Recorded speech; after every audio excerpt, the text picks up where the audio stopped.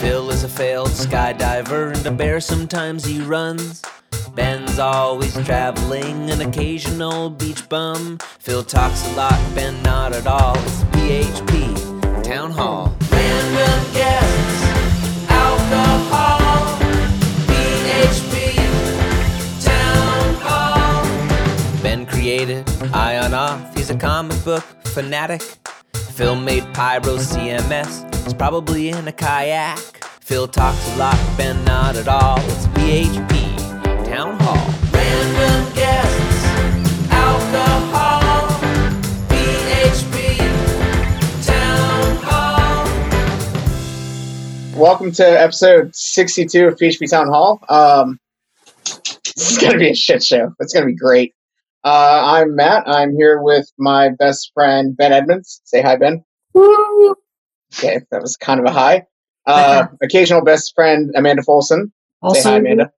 I like that I rate higher. Like that's my goal in life. It is. And then back from the dead, he's not dead, Mr. Phil Sturgeon. Hello there. What am I? Just a piece of shit? Like, I don't understand this ranking system that you've devised. Everyone's uncomfortable. You're my best bike friend. There you go. As long as I'm something. There you go. So Phil is my best bike and API friend. Ben is my best friend, and Amanda is just she's there. You're my best friend. So, whoa, hey now. I feel offended. So we have a bunch of different topics to get to. And since we have Phil here, who hasn't been here in a good old year or two, and he's been up to so much. Phil, what have you been up to? Pretty much just riding my bike. I'm now a hermit that lives on an island and just rides bikes. That's the whole thing. I was about to do a serious answer, but I think that actually is the serious answer. Yeah, that is pretty close. Let's start with you getting deported again. How about that for those that don't know? Yeah. Let's segue real fast. How do you say the island you're on? Tenerife, technically. Okay. I mean, Americans have never heard of this place before, so none of us really know how to say it. Most English speakers call it Tenerife, but it's one of those things you know that everyone knows that obnoxious person that went traveling around Spain for 2 weeks and then all of a sudden it's Barcelona, not Barcelona, right? I don't really want to be that guy. So yeah, it's Tenerife or Tenerife, one of the two. But yeah, right now I'm in the Canary Islands just because it's a place that people come for winter training, people that are super into bikes, mostly the professionals and people that get kicked out of America and have a bit of spare cash, come here to ride bikes in the winter because it's basically spring all year round. I've gone from heat exhaustion to hypothermia and back again in the same day. So it's pretty exciting stuff here. So, I mean, how'd you end up there? What happened to your last job? Oh, yeah. So I was working for WeWork and wasn't wildly excited about the whole situation for a series of reasons. Lots of changes going on there. It kind of went from being a startup to a giant corporation, and that's not really my thing.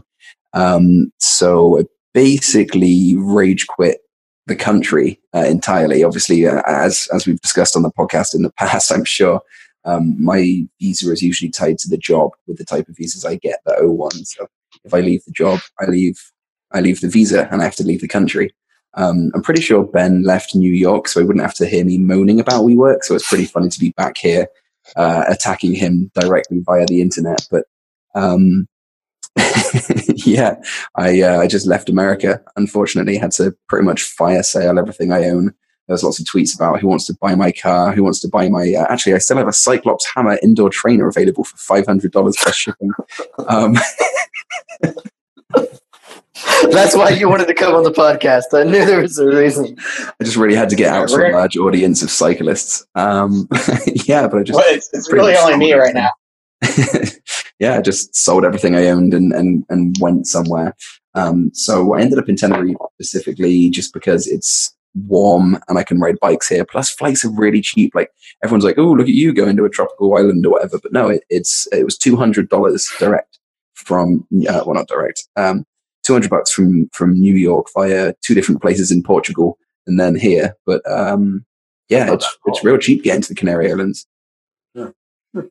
Interesting fact. I don't know if some of you guys know Tall Joe. I don't think he ever made it onto the podcast, but Tall Joe is coming to join me tomorrow.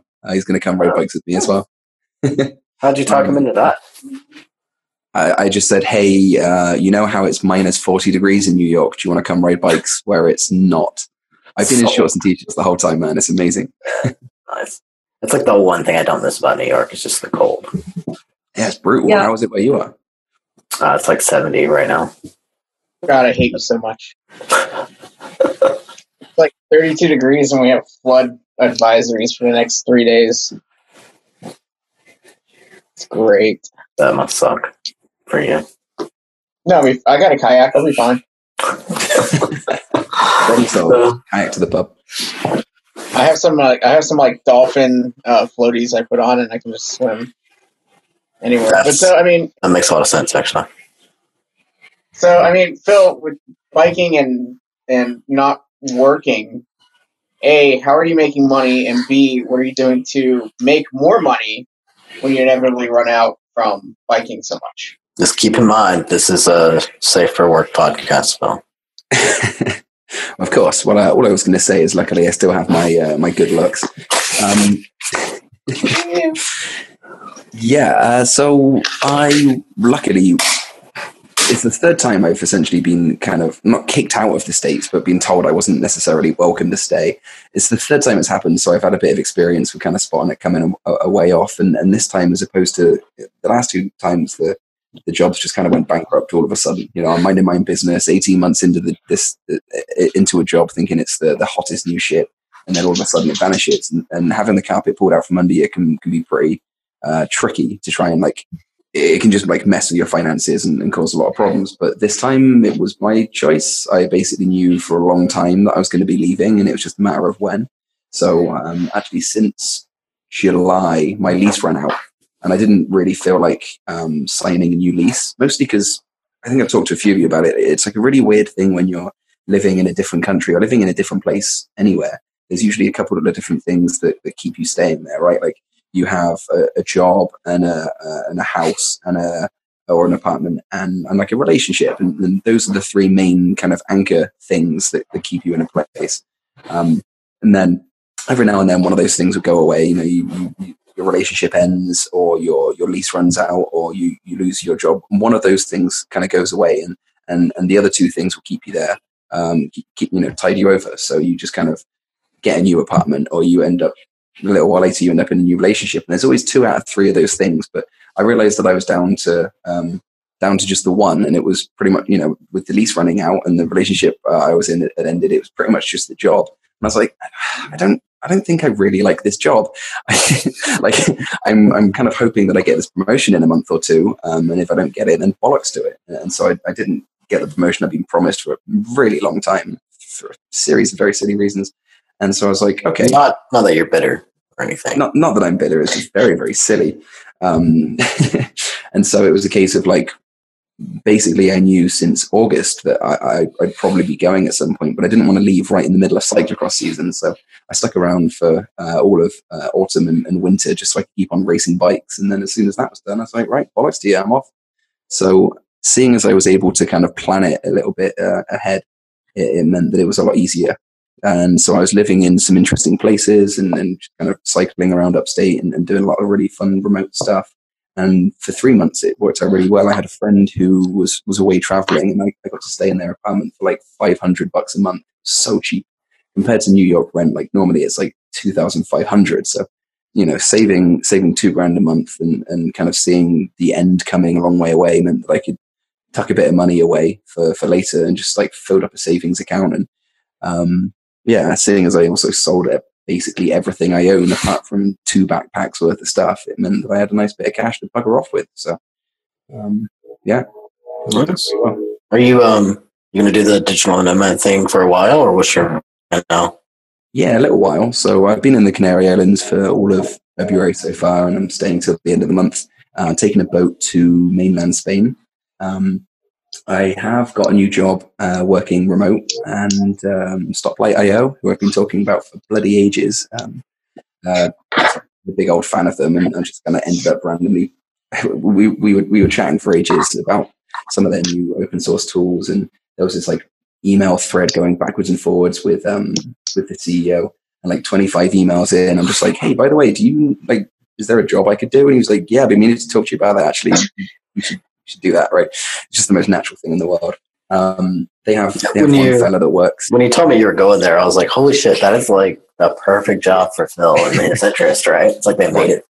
They want me to do they want me to do architect work, and they are a company that focuses on API specifications. They're like the two things that I care about, just like merged into one job. And I'm like, yeah, you can give me money to do shit I love. That sounds fine. Only they pay you to bike as well. Yeah, exactly. And seeing as they would like it if I was, in the States, but I'm not legally allowed to be. So, we're going to try and see how remote works and get green cards or whatever else sorted out at some point in the future. But it'd be nice to be kind of remote and in Europe and riding a bike around, and I can get back to the UK and spend some time with the other sturgeons for a while and things like that. So the immediate is that I am going to Spain for a couple of weeks. Like there's a straight there. So I can take my bike straight over to Spain and then hang out in Poland for a little bit with some of the other remote workers. And yeah, it's going to be a little interesting time of just wandering around Europe. Sounds pretty fun, dude. Yeah. So when does the job start? Like how long are you unemployed for? Like a week or two. So okay. That's quick. What's like your stack there? Are you still doing Ruby? Are you going back to PHP, or what's the plan? A lot of TypeScript, which sorry. Interested in. Yeah, I mean, recently it's been more Node and kind of ECMAScript. It's been more of that than Go or Ruby or anything else that I used to program in. So it's interesting to kind of make that switch from standard JavaScript to TypeScript. I mean, I know it's better, I guess. I just don't really have any experience with it.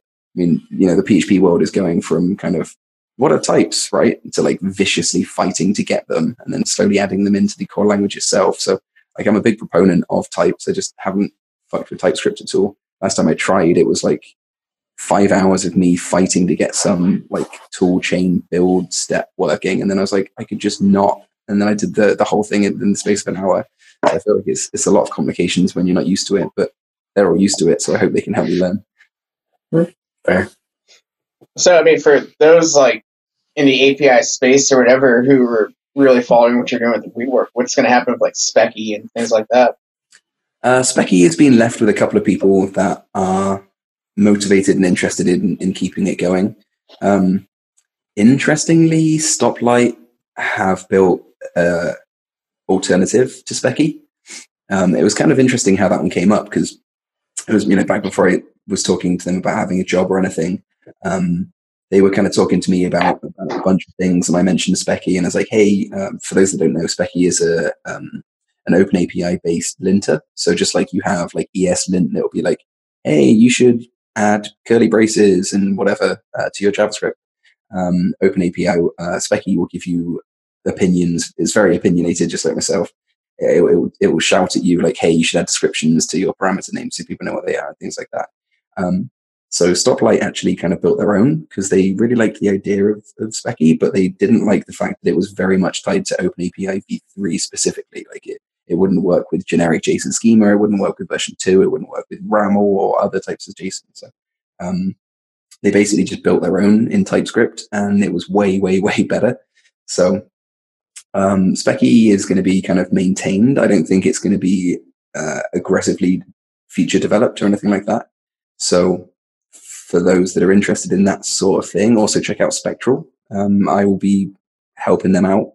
It's got a great team of developers already on it. They don't necessarily need me, but I'll be there saying things and I'm working on it a little bit as well. So there's plenty of options out there for people that care about open API linting.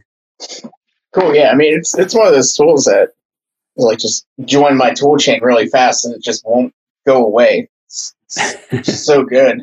And it's so great. And so, I mean, a lot of people have asked me in a PHP space, like, what else is there outside of Specky? And I'm like, well, I mean, there's Spectral, but I haven't used it yet. But, yeah, I have some insider information. I know who's going there. So right. hopefully Spectral will be the tool that we all use. For sure. And interestingly, so I don't know if you use VS Code, but Specky was kind of a clone of Swagger to OpenAPI and some of the internal utilities that were there. So there was a linter and validator logic that was just built into that part of the test suite.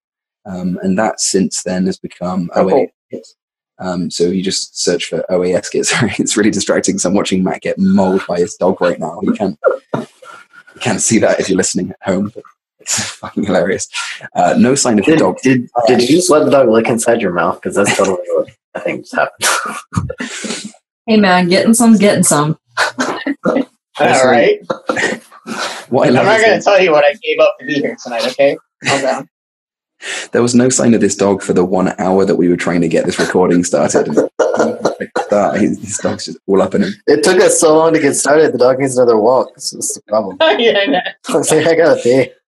Absolutely fantastic. And I definitely won't bother editing any of this when I give you the video, because interestingly, I'm a guest on your podcast, but I'm currently recording it because we couldn't get Google Hangouts to work. Hey, anyway, what are we talking about? It's very professional.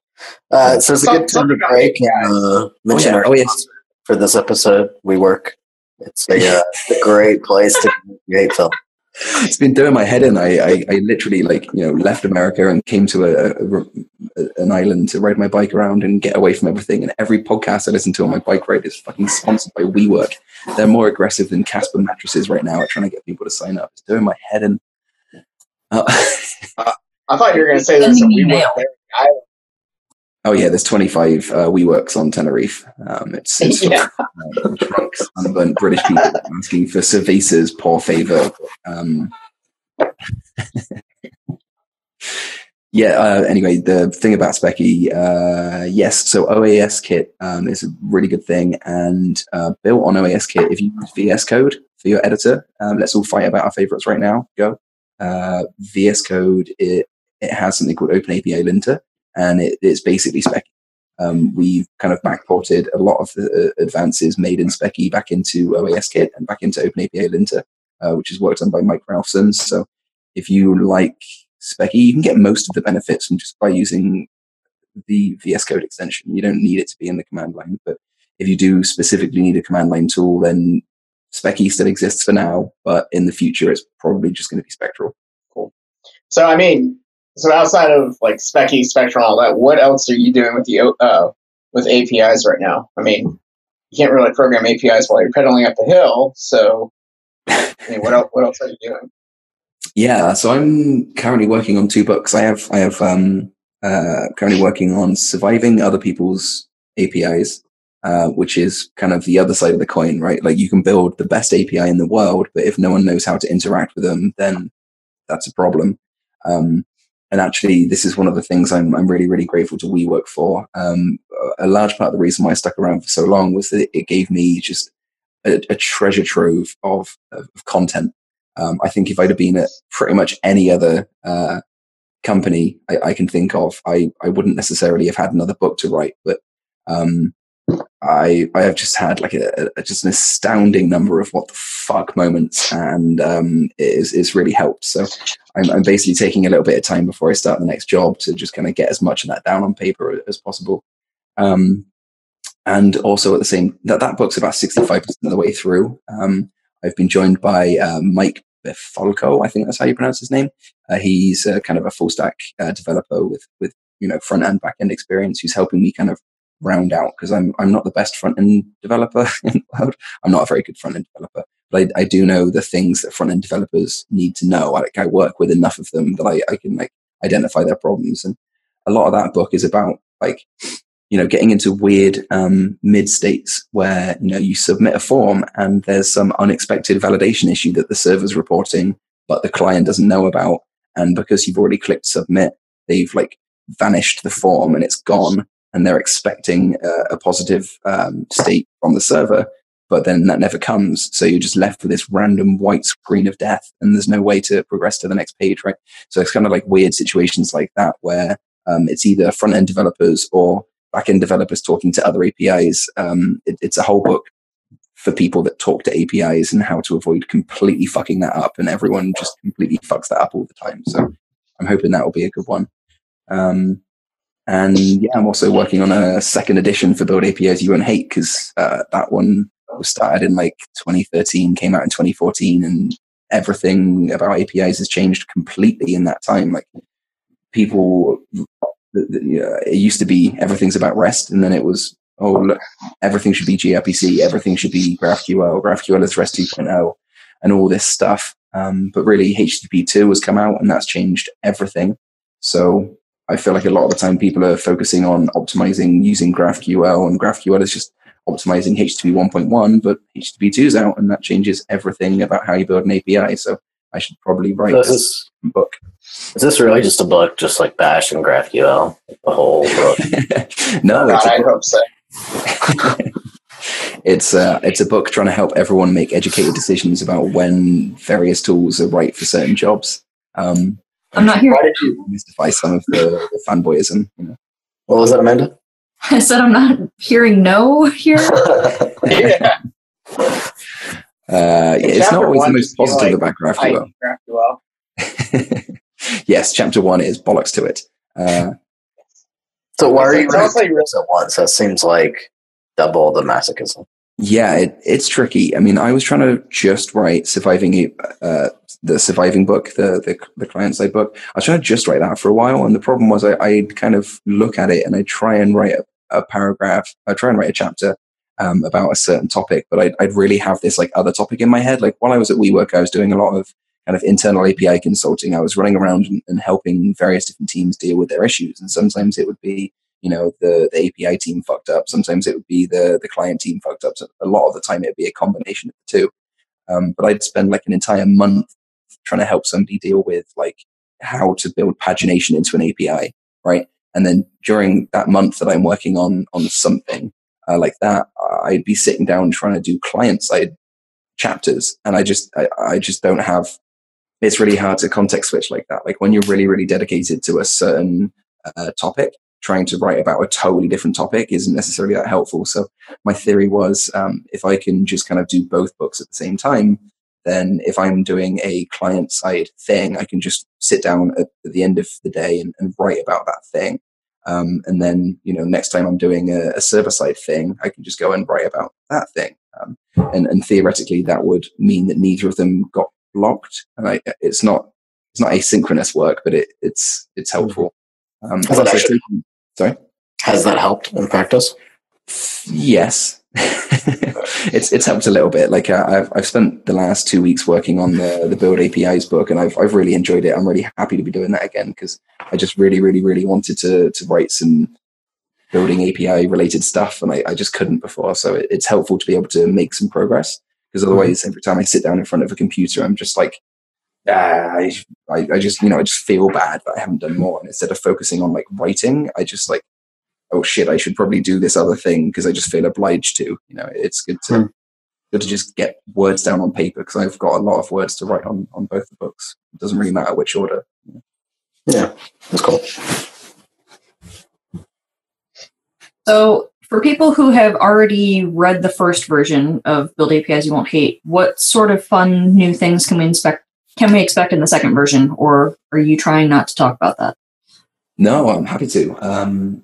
So the first book is basically how to build a REST-ish API using Laravel. That should have been the title.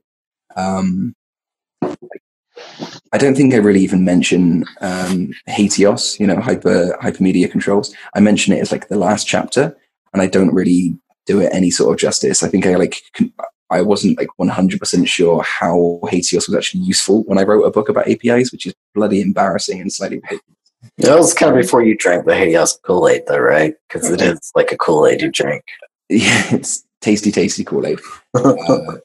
Yeah, it was before I really understood it. Like, there's a lot of different levels of Hatios, right? And like one of them is just like put links in there so that people can, you know, use those links, and you can change the URL and it's fine. And that's like not at all what Hypermedia is about. So that was the definition that I had. And people, you know, like our friend Alex Bilby at the time would say things like, you know, I love REST. I do everything REST, but don't really see the point in that like Hatios thing. I mean, why would I wait for a response before I, you know, use a link? Why wouldn't I just use the link if I know what the link is? And I'm like, yeah, that makes perfect sense. And so we were kind of on the same page with things like that. But that's basically the most kind of basic, naive, static HEOS, where you just literally, there's these links here all the time, and it's just for relationships, and they're not really very helpful. And then when you get into kind of dynamic HEOS and a lot more mature levels of HEOS, you're like, holy shit, this thing's actually really, really useful. And you start running into problems all the time that could totally be resolved by using HEOS. I worked at companies where we're like, oh yeah, if this field is here and this other field is there, then that means that you should be able to do this random thing. And you have like 5 different applications to look at different combinations of these fields and kind of contrive different business meanings from those different combinations of fields. And all you had to do was put a fucking link in there that said like, you can mark this tour as complete if you see a complete link, right? Mm-hmm. Like just look for that link. The server decides. Instead of having 5 different clients decide something, you just have the server decide something. And then all 5 of those clients follow the same business rules and can follow the same action. And you're like, holy shit, that's much better. So it's not going to be a whole book banging on about hypermedia, but it is going to be a book that talks about REST properly, GraphQL properly, and gRPC properly, right? Like the main focus, one of the first things we discuss is like, here are the 3 paradigms, REST, RPC, and query languages. And then of those paradigms, we're going to look at the latest, most popular implementations. So there's going to be a lot of focus on JSON API, GraphQL, and gRPC. And because you can't talk about every single implementation, you can't talk about like twerp and XML RPC and SOAP and every single possible thing, right? And Sparkle and FICL, and so many of them. So we just take like the latest, most popular implementation from each of the paradigms and kind of discuss some of the technical differences between them, when you'd use different things, when the extra layers of abstraction that REST offers you, like when they're useful and when they're fucking annoying and get in the way, right? And how you can combine the paradigms. So examples are like using REST as a BFF, a backend for front end, internally having loads of microservices that are gRPC based, and then having like a data access layer, which might be in GraphQL. So you can use all 3 of the things in a mature architecture, and you should absolutely use a combination of these things. And so it's trying to get people away from like, one new thing that came out last month is the best thing that we should use for everything.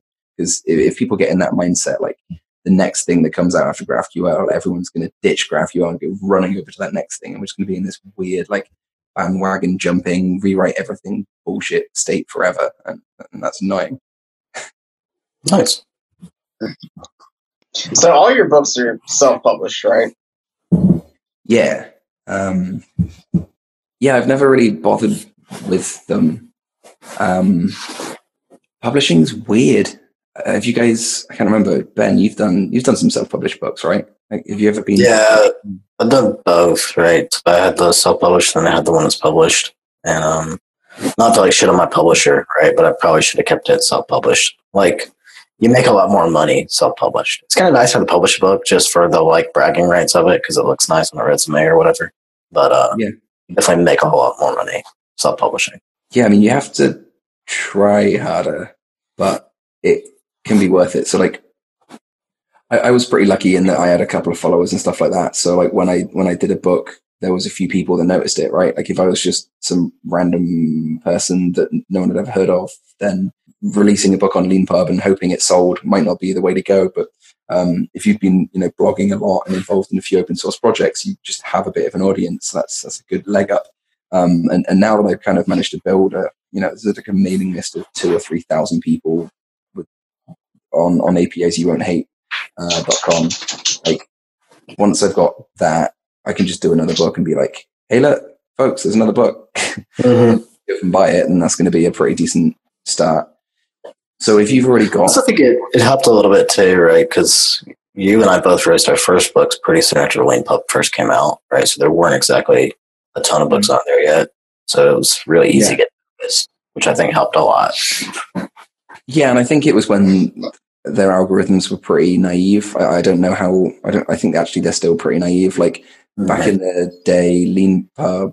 LeanPub's fantastic. It's maybe a whole pile of cash. Not mean to shit on them, but the algorithms are pretty naive. Like you can just basically put a coupon on there for, 70% off. And a bunch of people will go buy it. And you end up on the homepage on the top 10. Mm-hmm. And then people just buy it because people go to LeanPub and go, oh, that cover looks cool. I like APIs, and they just buy it.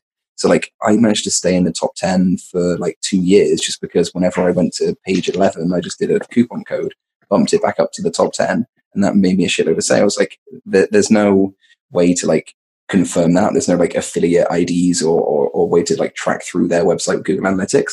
But I know that whenever I got down to like top 20 or whatever else, that would be a bad month. And then I just kind of, put a coupon on there and it would be a good month. So, LeanPub really helped out in that way. And honestly, I've kind of gone off LeanPub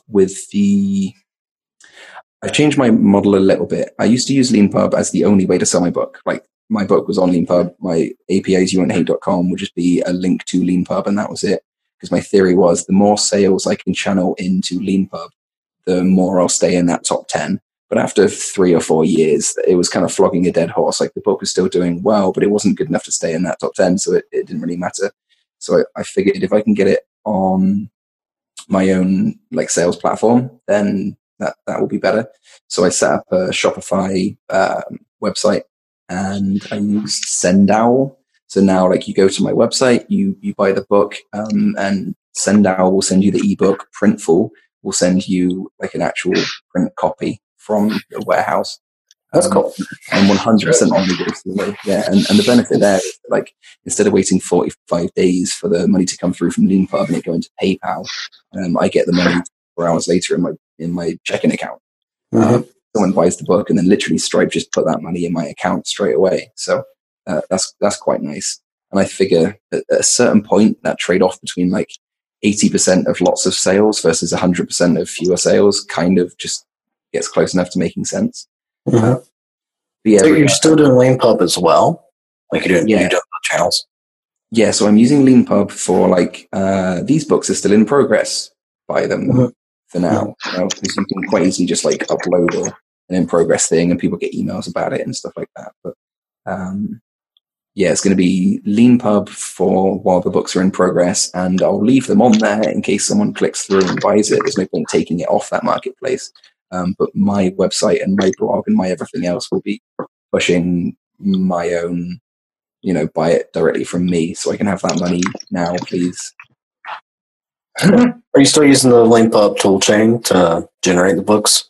No, that's one thing I've changed. It was really great to get started because the first book I did was basically I started writing a series of blog posts and then realized this might actually be more than a series of blog posts and this just would take too long. And so those were all in Markdown. And I loved the fact that I could just copy and paste my Markdown blog posts into the Lean, I made a new Git repo. And LeanPub uses basically a Git repo or Dropbox folder with Markdown-based stuff. So it's really cool. I could just copy them blog posts and have a book. But it's pretty limited. Like, it doesn't really do all that much formatting for you. Make like a source code highlighting, and you can have like, oh, this is a quote or a warning box or whatever. There's not all that much. So now I use AsciiDoc. I don't know if anyone's heard of that, but it's basically a nice wrapper DocBook. DocBook's complicated as fuck. So it's basically AsciiDoc is also great feedback from that there. Matt's like, I'm bored as shit. I just named some acronyms and he fell asleep. You need the dog to start licking you again, you'll come back. Still here. Yeah, anyway, it's a bit of a technical ramble, but basically I write in AsciiDoc. I've got that in a GitHub repo. That GitHub repo is actually public for now, and I've had a good bit of feedback. Matt, you've actually helped out and jumped in. It's been really cool. I'm keeping it open for now, and I like the fact that AsciiDoc is just simple enough. It's like Markdown, but just does more. And there's not like 25 different flavors of it. There's just literally AsciiDoc, and that's it. And then you can convert that into DocBlock, which can be converted into PDF and EPUB and God knows what else. So that's my toolchain for now, and I'm keeping it GitHub based. I tried fucking with Scrivener on the other book, on the surviving book, but like as soon as I had a laptop and an iPad, it completely started saying like, oh, you locked it. It's like source safe version control. It's like you opened it on your iPad, you left your iPad at home. Now you can't open it on your laptop because, only one person gets to look at this shit. I'm like, my laptop's 20 blocks away. Fuck you. I have to walk home and literally close the program before I can work on this thing. I was going to spend an hour writing. So yeah, that just kills your productivity, right? Because you're like, I'm just not ready. And so when it was one person with 2 devices, that was bad, and now it's 2 people with 4 devices. So all thanks to Scrivener, Scrivener can go away. It was really helpful when it's just me, but definitely not when it's more than one person. So I'm trying to keep it GitHub kind of text based, and ASCII doc I think is the way to do that. So I mean, like outside of Scrivener, like, do you have a preference writing on an iPad versus a computer? Is there like a pro and a con to one or the other? Yeah, I really fucked up bringing my laptop with me when I came to the island. Besides your like screen issues. Yeah, so I have a glossy screen and it's like looking in a mirror. It's fucking pathetic. So I actually really enjoyed, like, I bought $80 iPad 2 off my friend. And I bought a $30 like fold out pocket sized keyboard, Bluetooth, and that was fucking amazing. It would slide around on like wooden stuff, so I just literally like glued rubber to the bottom, and it was amazing. It was literally like $100 setup, and I walked into a bar, and I got shit faced, but I did like 2 chapters. I just sat down and I just smashed it. I went back in there like a few weeks later with a laptop, and they were like, "Oh no, you can't have a laptop on the bar. That's a rule from management." I was like, "Oh, okay." And I pulled out the tablet keyboard combination. They were like, "Okay." Awesome. Hacked it. So things like that. Plus, I've totally fucked up. When I came to Tenerife, I completely forgot to get one of those Euro adapters, right? And so I didn't have any mains plug for my laptop. So it took me a week to find one. It was quite a long way I was in Gran Canaria, and I was like up a mountain, middle of fucking nowhere. I'm like, there's no Best Buy, But I had I had USB ports everywhere, and so the fact that with a tablet and with just a little bullshit keyboard, the fact that you can plug that into like a portable battery pack, and you can plug that into a television and get a charge and do a full day's worth of writing, like that is ultimately the best writing tool. So yeah, I'm a big fan of the tablet keyboard combination, and I'm really sad that I don't have that right now. I smashed the screen the day before I traveled. So did you? Yeah. Oh, figures. How did you manage that? I put the iPad in my bag, but it wasn't in the laptop sleeve. It was just like diagonal across, and then I put loads of shit on top, and it just smushed it. Damn. Wait, shit! I'll sell you my iPad. I don't want it. All right, can you get it to Tenerife in the next 9 days? Just jump on a plane. It'd be quicker and cheaper. Just send me an address and we'll work it out. Maybe you have a crank for me. I need a crank, so let's do a deal. For people that aren't aware, that is a sex toy. No, that's a bike part. I mean, they're not mutually exclusive here. No, not at all. Especially when you look at a crank. Everyone's gonna go Google image like. And then they're gonna wonder who hurt you. Well, that list is very long, as we all know. Are you still doing the Surface Go setup for travel, Amanda? How are you liking that? Yeah, it sounds kind of similar to Phil's setup, right? It's pretty similar. I like that I have access to a full version of Windows, which is kind of nice. Blasphemy. Well, so I want to be angry about it, but honestly, after all of the trouble I've had with Macs and stuff lately, and I used Linux for a long time, and I'm just kind of like over the compile your own fun version of dealing with operating systems. Like going back to Windows after dealing with all of that crap has actually been kind of nice. And I hate to say that, but yeah. That sounds amazing. No, it is amazing. I was really curious about the Surface Go and things like that because I wanted a tablet. I have this Dell XPS bullshit, and they sent me the wrong one. It was meant to be the touchscreen 2-in-1 because I wanted to have a tablet that could also do actual computer stuff. So the idea was I want to be able to do basic, like I need to send a pull request and type some shit and do terminal. but I also want to be able to like draw diagrams for the book and things like that. So that was the plan. It didn't fucking work out. This thing is garbage and I'm full of regrets. But my original plan when I was toying with the iPad 2 keyboard thing was like, maybe I want the Surface Go. Like maybe that would be the way to go. Ugh, awkward pun. But how is that? Like, can you get normal work done and also have the joy of a tablet? Like, is it actually that good or?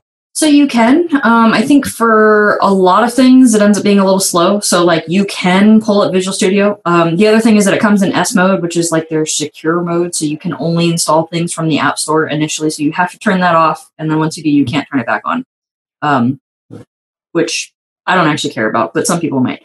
Yeah, so you can totally get work done, but like Visual Studio is a little slow if I'm doing something with that.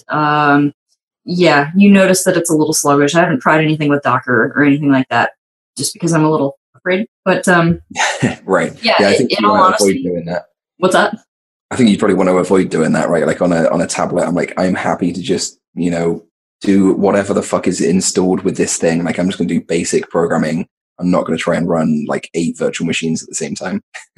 Yeah. So I think for what I'm using it for, which is just like really basic, light productivity things, it's perfect for that. And it's easy to not get distracted by things because you are pretty much forced to close them as they start to make mischief. Okay. But like, honestly, I think if I were going to do the ultra portability thing, I would have no problem getting a Surface at this point. And I'm actually looking to replace my MacBook Pro with a Surface next time. That's with one of the Pro or something. What's that? One of the bigger Surfaces, like a Pro or something. Yeah, something like that. Just because I absolutely enjoyed the Surface Go, and I think if I could use that and keep that same setup, like use it as a tablet, which I do all the time, or pop the keyboard on there and then use it as like a real computer, which I also do all the time. Only on like a bigger scale, then that would be perfect. I wouldn't need to lug around 2 laptops. Yeah. It would be sweet too if you had like a dock, right? Because it's like a tablet, a laptop, and a desktop. Yeah. So I don't have the dock for the Go just because I'm not sure I would want to use it as like a daily driver, but for just like little things here and there, it's perfect. But then like, yeah, the proper Surface, you can get a dock and everything for it. And supposedly it works pretty well from the people that I've been talking to. Yeah, I mean, when I worked with Elizabeth Smith at Tandem with Jacques, she used the Surface Pro exclusively, and she never had any problems. Well, I take it back. She had plenty of problems, but I think a lot of that was her breaking things herself, not Windows, but she loved it. That was great. I thought it was blasphemy, but yeah, whatever. Yeah, no, I'm definitely giving it serious consideration because I've been having some problems with like my MacBook Pro, and I just cannot justify spending the money on another one. Yeah, I had the newer MacBook Pro 13, and I've been so unhappy with it. Like, I already had the keyboard replaced, I had like the upper panel replaced, and I still hate the keyboard. Like, I still type like shit on this keyboard. Like, I can't get used to it. Yeah, I'm not a fan. And then the keys just feel kind of cheap to me now. Yeah, feels like you're gonna break them. Yeah, like I don't know. I'm just not digging it. And then like if I'm using it on my desk and I like press down at the corner, it makes like this horrible cracking noise. Yeah, so, like I don't know.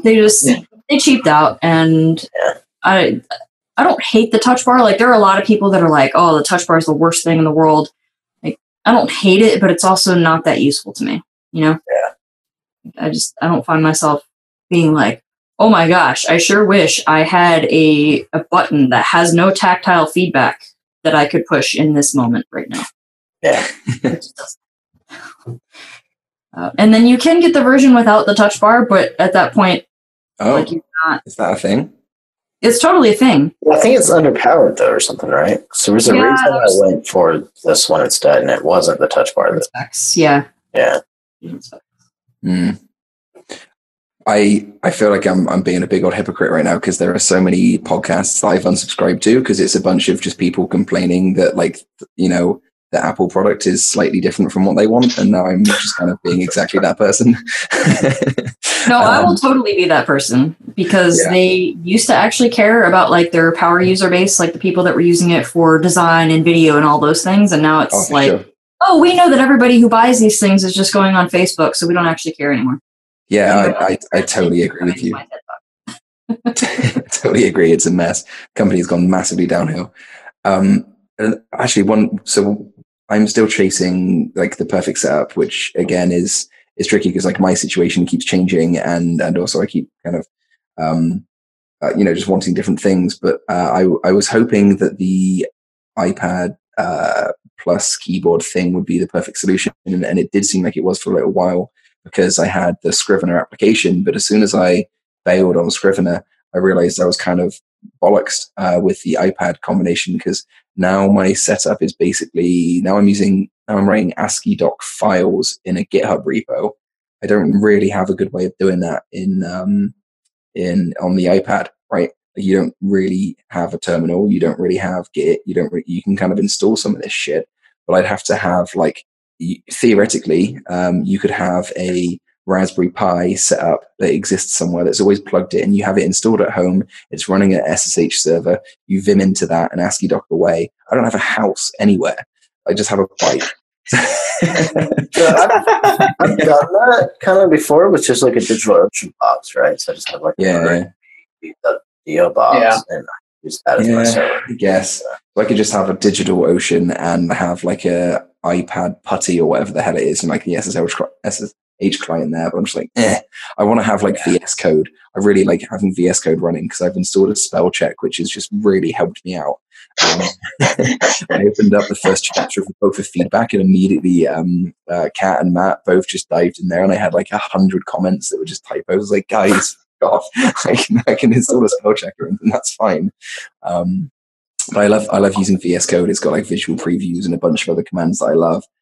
So the idea of kind of not having VS Code to write just sucks. So yeah, I hope the iPad could be the perfect working writing situation, and it was good. But you need to have like a proper app to do it, and Scrivener, unfortunately, is no longer the good app for me. So I'm kind of stuck in a quagmire of, I guess I need a real laptop. Ugh.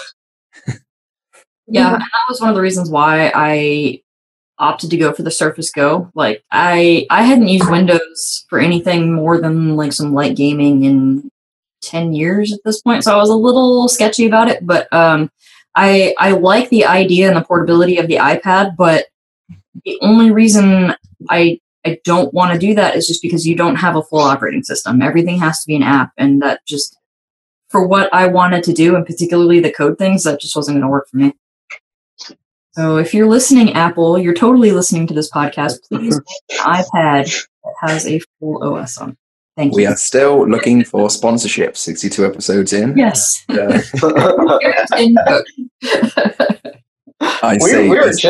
that the other day, too. Ben and I were. Yeah. I say we, like I say go here. No, I said we, like Ben and I. Yeah, you still make some money, I'm sure. I mean, we got to find a lifestyle somehow. Do we still have that 40-minute time limit, or did you pay the thing to not have that? I paid €13.99, real currency, not sterling, not dollars. But real so technically, you sponsored the podcast. We'll make sure to send out links about your book. Time to take a break from the billing department. We are going to go and talk about our sponsors today, APIsyouwon'thate.com. Anyway, also surviving other people's APIs. APIsyouwon'thate.com. There's both books are for sale. It's a community.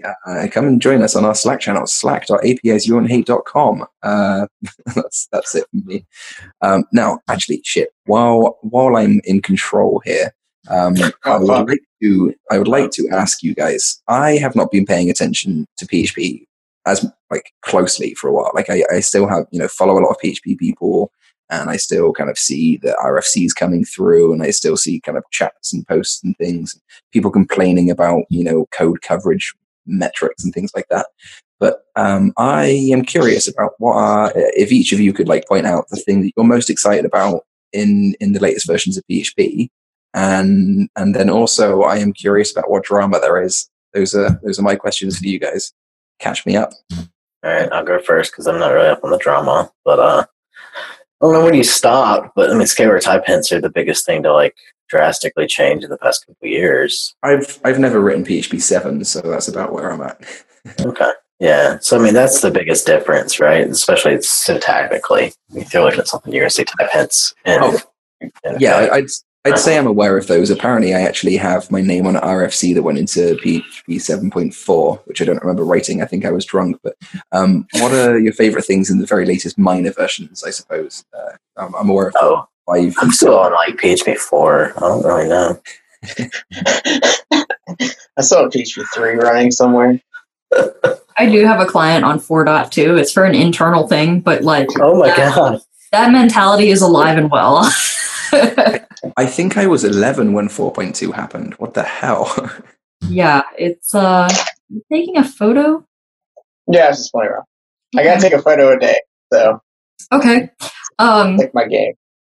Yeah, the 4.2 thing is alive and well, and actually, in good news, WordPress no longer supports 5.2. So I remember having that conversation with them 3 years ago. I think it was 3 years ago. Okay. Yeah. That was like a big surprise for me, actually, that they did that. I was pretty excited about it. Yeah, and I guess that's a PHP drama that maybe we could get into. That's something that a lot of people have been kind of salty about, particularly with WordPress, just because it's kind of the tail wagging the dog, where they were trying to say, oh, well, PHP needs to, the language needs to backport some security fixes into this because we have X amount of people running this version. And the PHP project was like, okay, cool. So it got a little heated there for a little while, but they are very actively working to figure out who the people are that are running 5.2 or 5.4 or 5.5. And figure out why they're still doing that. And they're also helping people upgrade too. So if you go to one of the WordCamps, there are people there on site who can help you upgrade your WordPress project now. Everything that you just said, I remember saying 3 years ago, basically, where and I was really impressed with what they were doing back then.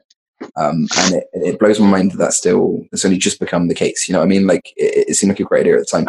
Basically, I have a background in kind of running content management systems, and there's a lot of people that will say, if you support old versions, then you're being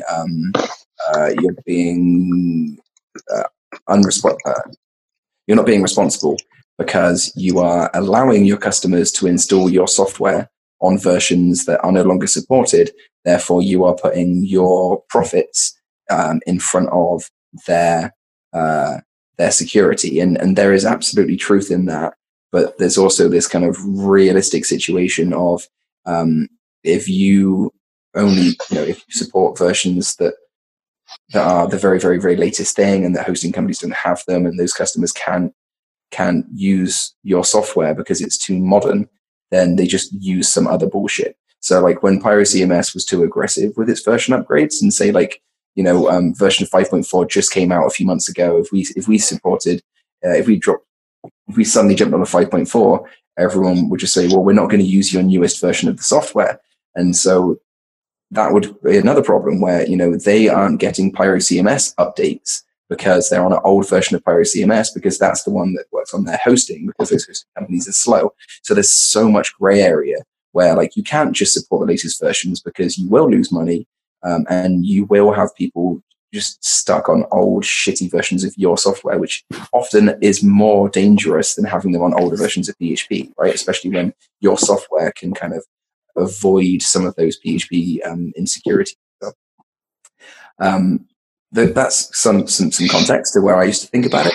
But I was always really impressed with WordPress because they were, like you say, actively, they had like a phone home feature, and they'd know which hosting company you were with, which version they were on. They'd have statistics around which were the highest priority hosting companies they should try and talk to try and get them to upgrade.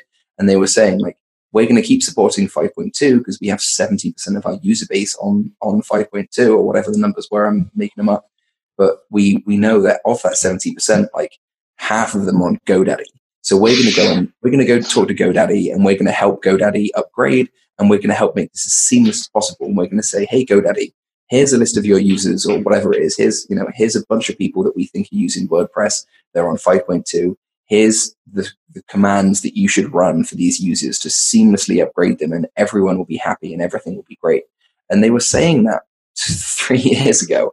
So to find out that they've like just this last week or two, like have made progress on that's kind of sad. I've gone from being very happy with them to being sad.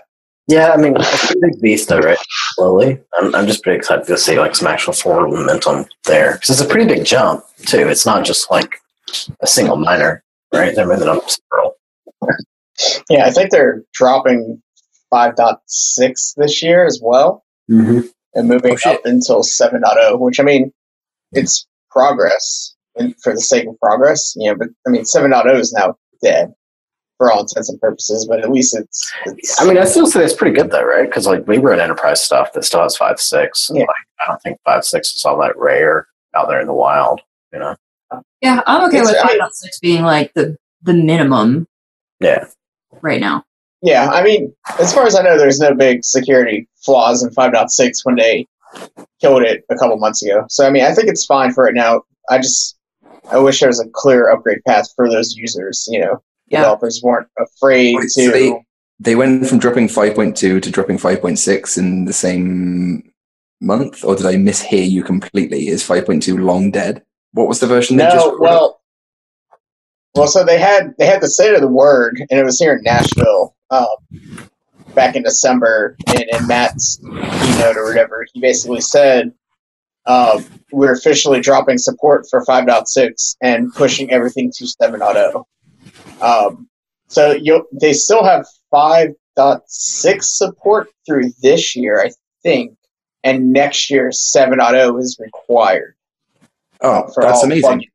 I thought Amanda said like 5.2 was just dropped, and I was going to say that's the whole thing I've been talking about for the last like 3 years. You can just edit out the last 10-minute diatribe from me if they've just got rid of 5.6. Well, I think you're accurate, right? Like they just got rid of 5.2. But they've already put a plan in place to get everybody up to 7 within. Yeah. Oh, okay. No, and I think there's still.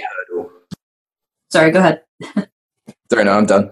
Oh, I was just going to say, no, I think there's still some validity. Like, the issue that I had is like, great, you're making an effort to fix this thing. But like you were saying, they also collect a whole bunch of metrics. And at the point where you know that, like, I think it was down to 2%, and then it was definitely less than 1%, and they were still like, no, backwards compatibility. It's like, all right. Less than 1% of your users are running 5.2. Like, I think now is the time where you can say, all right, we're no longer supporting this version. But, like, I understand why they do that. And if I'm an end user, like, I probably appreciate that a little bit. But at the same time, I think you're right with the irresponsibility thing. Yeah, it's a tough one. Like I said, as a person that used to run a CMS business that was my main source of income for 2 or 3 years or something, like, I totally get why they might have their priorities the way they do. But again, even when I was running that business, if I was going to piss off 1% of my users, then that's fine. Like, that's madness. Yeah, when they were saying like 70% of our users are on 5.2, we have to try and make sure that we upgrade all these people or get the hosting companies. That totally made sense. Oh, yeah, absolutely. They're down to 1%. Get the fuck on with it. That's mad. Yeah. So that was really where a lot of my, I don't want to say rage came from, because I wasn't really like mad about it, but it was irritating to some degree. It's like, come on, man. It's less than 1%. Did the eyebrow twitch? Yes. Well, always. I mean, it was just annoying for the most part, you know, like maintaining PHP versions.info, and people are still like, oh no, 5.2 is okay. It's like, no, 5.2 is dead. It's so dead that like there's no point even trying to use it, but people were holding on to it because of WordPress. So to see them try and bump it up it's about time. That's good. And so, Matt, whilst I am hijacking this, being the host for the grand prize of €13.99, what is your favorite PHP feature and also favorite recent drama? So favorite recent feature and favorite drama. My favorite feature is not out yet, but it was because of you, and it's going to be the type properties that Nikita pushed through. I think that not because of me, because of Nikita and because of Joe Watkins. I just write words. Well, you wrote the initial words, and I think Joe did the initial implementation, and then it was kind of backbenched for a little while, and then Nikita and Bob Weiland, I think is his name, might be getting it wrong, but I think it's Bob Weiland.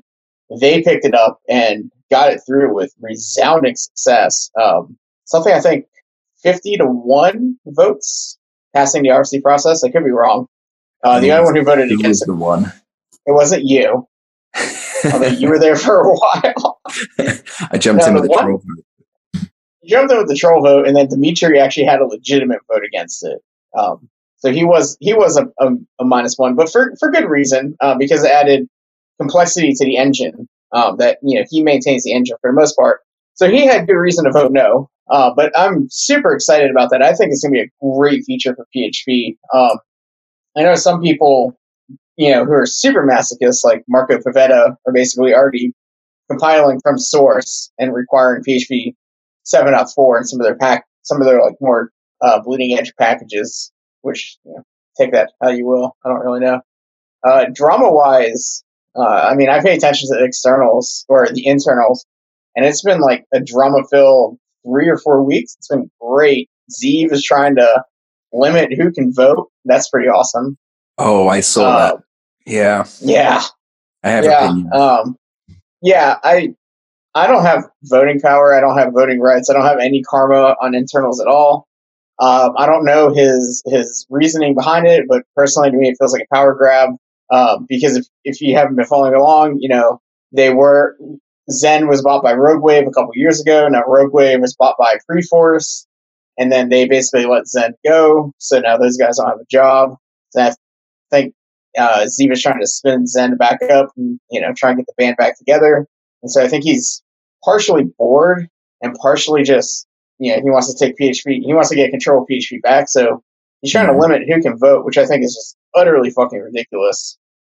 Because it basically removes userland voters, people like Fabian, John Wage, Marco, people who don't know, I don't know, people who don't contribute any C code but use the language daily, which I think is personally just utterly ridiculous.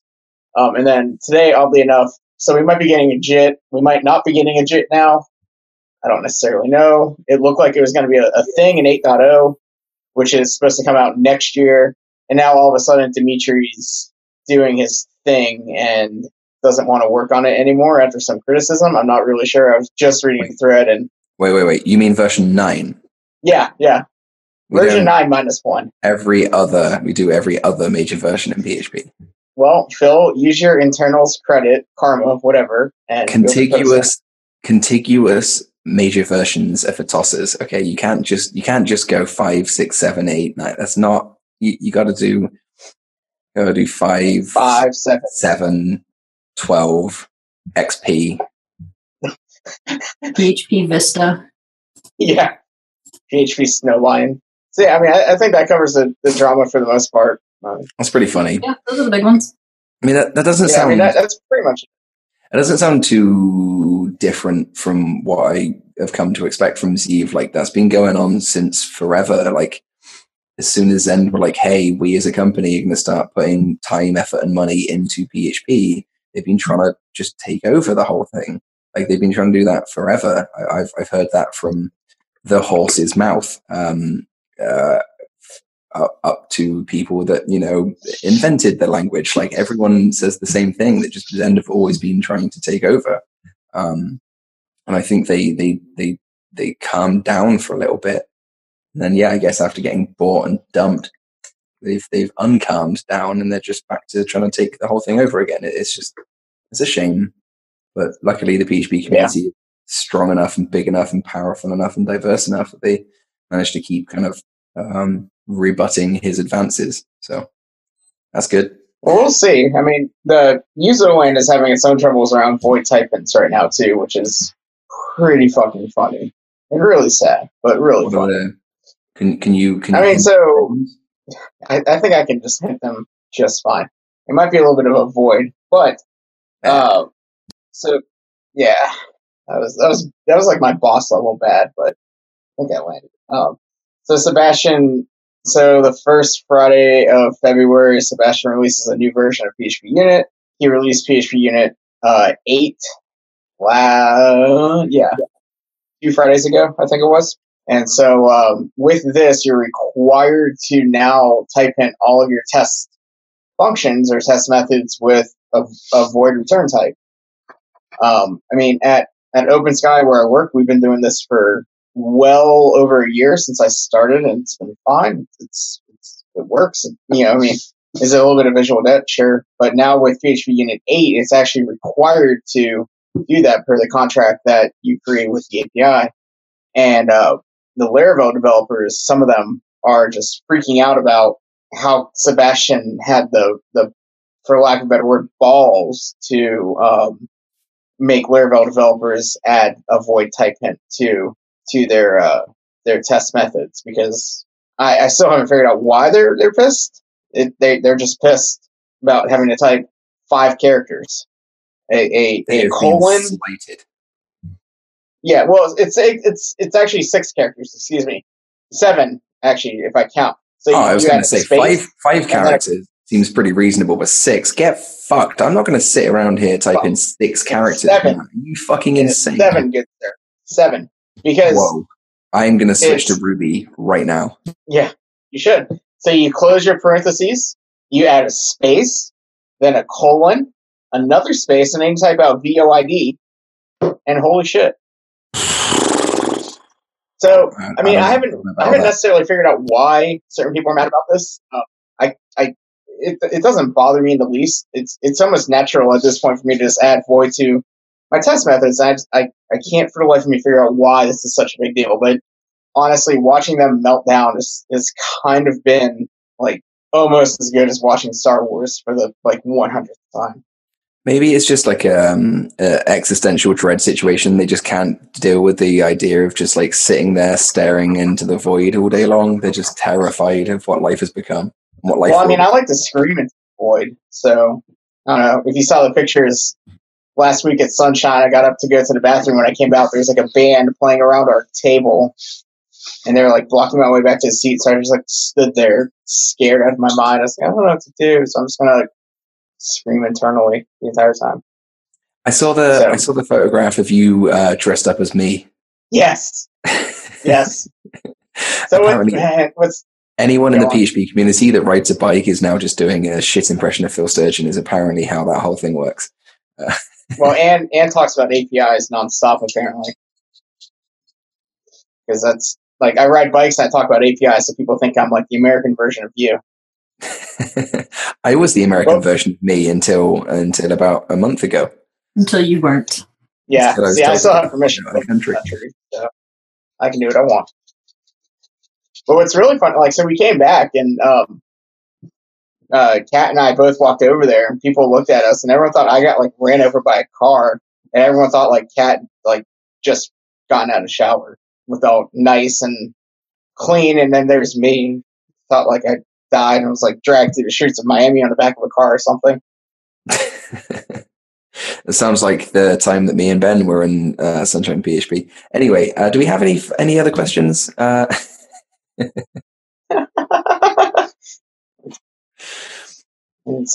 Something about PHP versions I see here.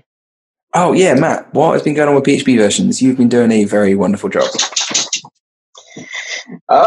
Yeah, so about a year ago I finally got off my lazy ass and started rewriting it to PHP, and I finally released it out there. It's still kind of beta-ish as we figure out some bugs. I brought Colin Odell officially onto the project to kind of manage pull requests, so I could free up some time. So we rewrote the project to PHP. It's Laravel, Vue.js. There's going to be an Open API spec with it, so people can consume it outside of the website as well. So I kind of quietly launched it last week and just kind of been drumming up support, getting people to look at it, and all that. Nothing too crazy. Nicely done. So, thank you.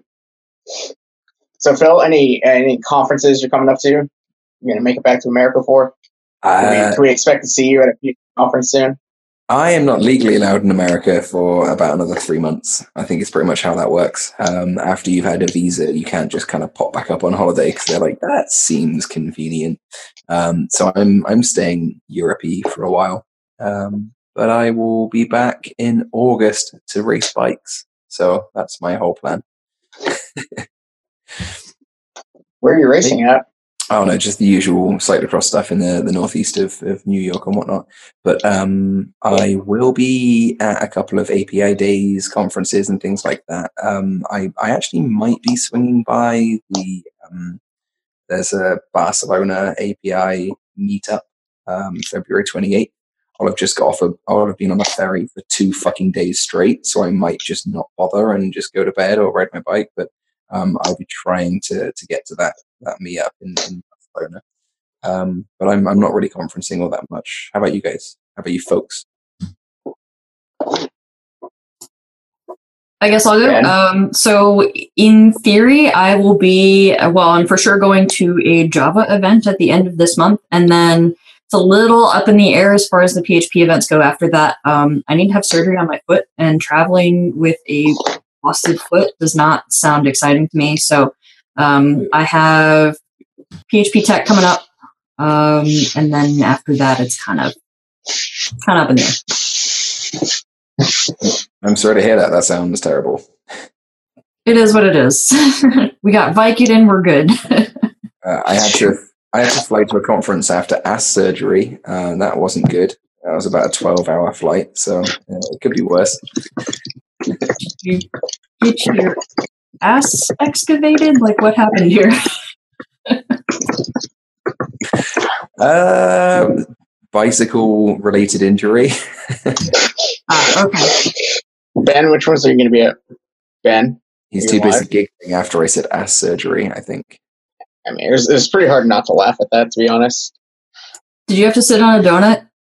I did. I did buy a donut for that flight. It was pretty bad. Nice. Yeah, and a lot of whiskey also. No one else is doing any conferences? Ben's going to be at Lone Star in May. He will be there. Ben, is Patty coming? You can just type your response to me and I'll tell the world. Patty will probably not be there, so just be Ben and I. Uh-oh. Oh, God. Oh, shit. That's going to be terrible.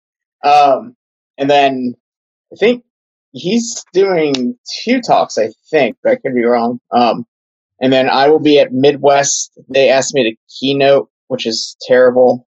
Good Lord.